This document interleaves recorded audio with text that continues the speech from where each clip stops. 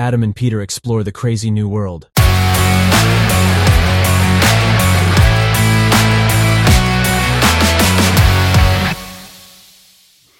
I don't even know where to start today. I've collected like a ton of new things that have happened in the area of AI. Well, so Peter, I'm gonna tell you just 3 things. Do you have anything to tell us as well? Just 3 things. I thought, yeah, a lot. Maybe we don't want to waste too much time in one session. So that's maybe, Adam, if you don't mind, just start and see where it takes us. What I think is fascinating is they tested the quality of ChatGPT4 in when it comes to answering trivial questions. And there is whoever I don't. Do you want me to check? Well, there is someone who tested somebody. Quite a few tests. Data scientists, yeah. Scientists. But the idea is if you ask ChatGPT to give you a synonym for a word and tell it to let it start with a letter C or whatever, it will mostly fail. So if you tell ChatGPT, find a synonym for the word goal that starts with C. Come on, let me just try this out while you say this. So it is a synonym for a word that starts with objective. The word for goal. And it's objective. No, obviously not with C. It says it's objective, isn't it? Yeah, well, and it looks like a ChatGPT will be wrong like almost every time if you ask such a question. So ChatGPT 3.5, GPT 3.5 will just be right in 13% of questions like these, and GPT4 35, which is a terrible quote. So, well, it's not really a usable use case. So if you're in the trivia game area, or if you are looking for a synonym, it will just fail. And they figured out that telling ChatGPT4, especially GPT4, to behave like a linguistic expert and trivia game brilliant game player, something like this, will increase the success rate from incredible 35% to 92%. So if you tell this tool you are an expert in linguistics and you are an expert in trivia game, it will be right like almost every time. So let me see. Let me see. You are a linguistic expert. What is a synonym for a goal that starts with C? As a language model, I can provide you with a few synonyms for goal that start with the letter C. 1 is aim, 2 ambition, 3 aspiration, 4 challenge. Okay, then it got to C. 5 conquest and 6 culmination. Please note, while these words are similar in meaning to goal, they may blah, blah, blah. Yeah, but obviously a different answer. That's cool. A different answer. It's a more, quality-wise, a better answer. Well, but this just proves, and it doesn't, it's not right, it's not correct for GPT 3.5, which is the basis for whatever we all, the non-paying users, use when it comes to ChatGPT. Well, but the idea is, why I'm telling this, is that it's basically always relevant to tell ChatGPT to behave in a role. It will always increase the quality of the answer. And we teach this in our training. So always tell your assistant to be a person. So it's not enough to tell it, solve this task.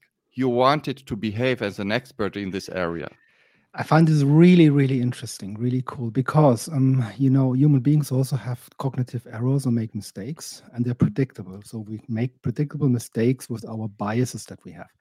And one way to overcome these mistakes is to tell the people to behave in a certain way. Like, think like an analyst, think like a scientist or so. And then people start to avoid most of the biases because they step out of a normal backbone reaction. That's really, really cool. And also it tells us about kind of what these models are. They are frozen. So this ChatGPT thing is a frozen model 3.5. It has been trained with some data, and the language model inside the core doesn't change. It doesn't learn. The thing is, and that's what I found also interesting. Sometimes you watch these prompt generation videos, which are out there on the chat or on YouTube for quite a while, and then you try to recreate what they've shown, and sometimes it doesn't work anymore like that. It was like this. The language model doesn't learn. It's the same status, same frozen thing. But what it obviously did, ChatGPT is a large, big application around the language model. So what they do is the fine tuning. They kind of code stuff around and fiddle around and make it work differently and behave and learn, as you may say, over time. Not the core as such, but the application. And so sometimes the videos that we watch will not be replicable. So you find things to say, look, that's the master prompt generation. You try it out and it doesn't work. It's just because they kind of constantly optimize the ChatGPT as a function. Yeah, well, and it's simply a proof for this hint that we give people to really tell ChatGPT to behave as a person or as an assistant. Yeah. Absolutely, I think this is amazing. So when people try to find out how to learn this prompting, I think the best is to imagine you talk to a human being. And talk to like a human being in a way, not like a program or computer. And tell them you are this person makes the difference, because then you can talk to this person like as if this was this person. And that's what I really found. Cool. Great, Adam. Amazing. Anything else? Yeah, well, the second thing that I'm not gonna even talk about the image generator things that I have collected. So maybe we will next time. Yeah. But the second thing that I wanted to tell you is that Bing Chat, which is basically free for everyone, not only uses ChatGPT or GPT4 as basis for answers, but just recently, 1 week or last week or 2 weeks ago, it received access to all the plugins, to the browsing feature. So if you ask, and to the image generators, so it's like a huge upgrade for free. You get like the access to all the features that ChatGPT or GPT4 has when you pay the $20 version. And well, you get all these features for free when you use Bing Chat, which is bing.com/chat. And if you ask a question like, what's the most popular movie this year? It will search the web for the most popular movies. And then you can ask follow-up questions like you always do with ChatGPT. Show me some pictures of the main actor and combine this picture with whatever. So everything is now possible with Bing Chat. You can ask for, is this person alive? And it will know. So it's ChatGPT doesn't. Bing.com/chat. That's it, yeah. And you can ask for pictures. You can ask to browse the web to figure out the most popular destination, and it will ask all these Expedia plugins. So it's incredible that they put all these features for free into Bing Chat. So it's like a hack. If you don't want to pay for the ChatGPT version, the Pro version, Plus version, you will get it for free. But well, continue. I just wanted to say the Bing.com/chat is also when you go to Bing as a search engine, and then there's kind of this tab which goes like chat. It's the same thing as I just found out. So what would you say? So I would search for a picture of somebody, like show me a picture of AI picture of whatever, and then it will search the database and find these pictures like any Google search. Or how's this going? Yeah, so whoever you ask for, show me a picture of the main actor in this and this movie, it will work, and then you can ask follow-up questions. So you have much more use cases that this tool will allow you to solve for you. So create a picture or show me a picture. It's a very common use case, which is not possible with ChatGPT yet. I've just done this with the picture, this fake picture of Pope, of our Pope Francis, and it immediately goes like Google and search for it, and then you can click on these pictures. It's a bit feels like a search engine still, but it is now interactive. But it should show it to you. But so it does. If you ask, so if you ask the right question, it will show you pictures. But the idea is, you can try out the new ChatGPT features in Bing Chat. I still don't really like Bing Chat. I don't know how you feel. It's more like a very narrow version. It's too correct. It always tries to be too correct, and it shows all these references, which is great. But in the end, it looks like a very much too politically correct version of ChatGPT. It's always like it behaves too correct. Yeah, for me it's a completely different use case or user experience. When I use this chat function in Bing, it goes like if I gave it to an assistant to search the web and come back with search results. Like give a human being the task, search for kind of whatever stats about or some research science papers, and they would go do the search and come back with a hit list and explain what they found, and you can go in a dialogue. That's this use case. And if I want to chat with someone, if I have like a question to a friend, I don't want this friend always to open the browser, type something in, and come back with some Google statements like, this is what I found on the web. It's not what I want. I want to talk to you. I want to see your opinion. I'm not looking for facts and data in this point of time. Or like the wording thing. When I want to think something to word it for me, to write, to be creative and inspiring, then I don't want it to Google and then come back with some search results.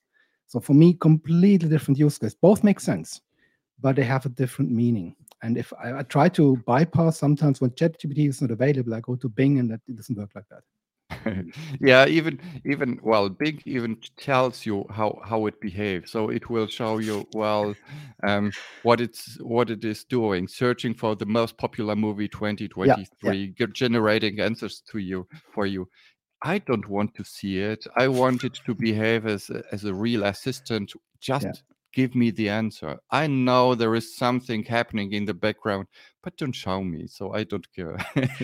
Be more human, be more human. Doesn't it sound crazy? We're talking about AI. I would say be more human, but behave more like a human being. And then if I then ask you, where did you find this? And then it can go and say, look, this is where I found it, and give me the list of research. But the way how Bing operates is really first do the Google search, come back with some results. And this is, again, somehow for me biased in a certain way because it's not spontaneous. It's not generating things that sound great. It's just doing a web search and having some text decorated around. Completely different use case. Yeah, but why we say this about kind of finding these pictures? I have one thing that I maybe want to share is Pixabay, Unsplash, and all the other free image resources where you can search for images. I recently found one which is more or less the same for AI-generated images. It's called Lexica. Let me open it up. It's lexica.art.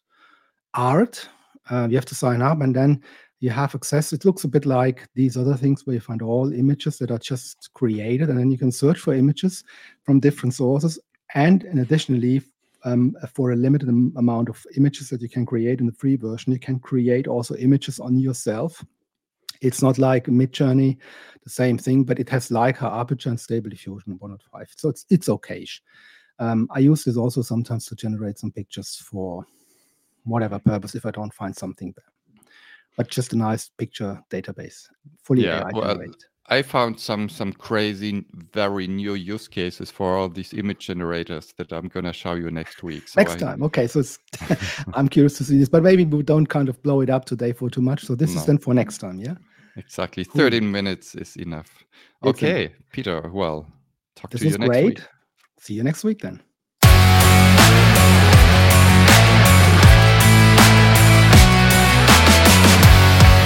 Stay tuned. There is more crazy stuff coming soon.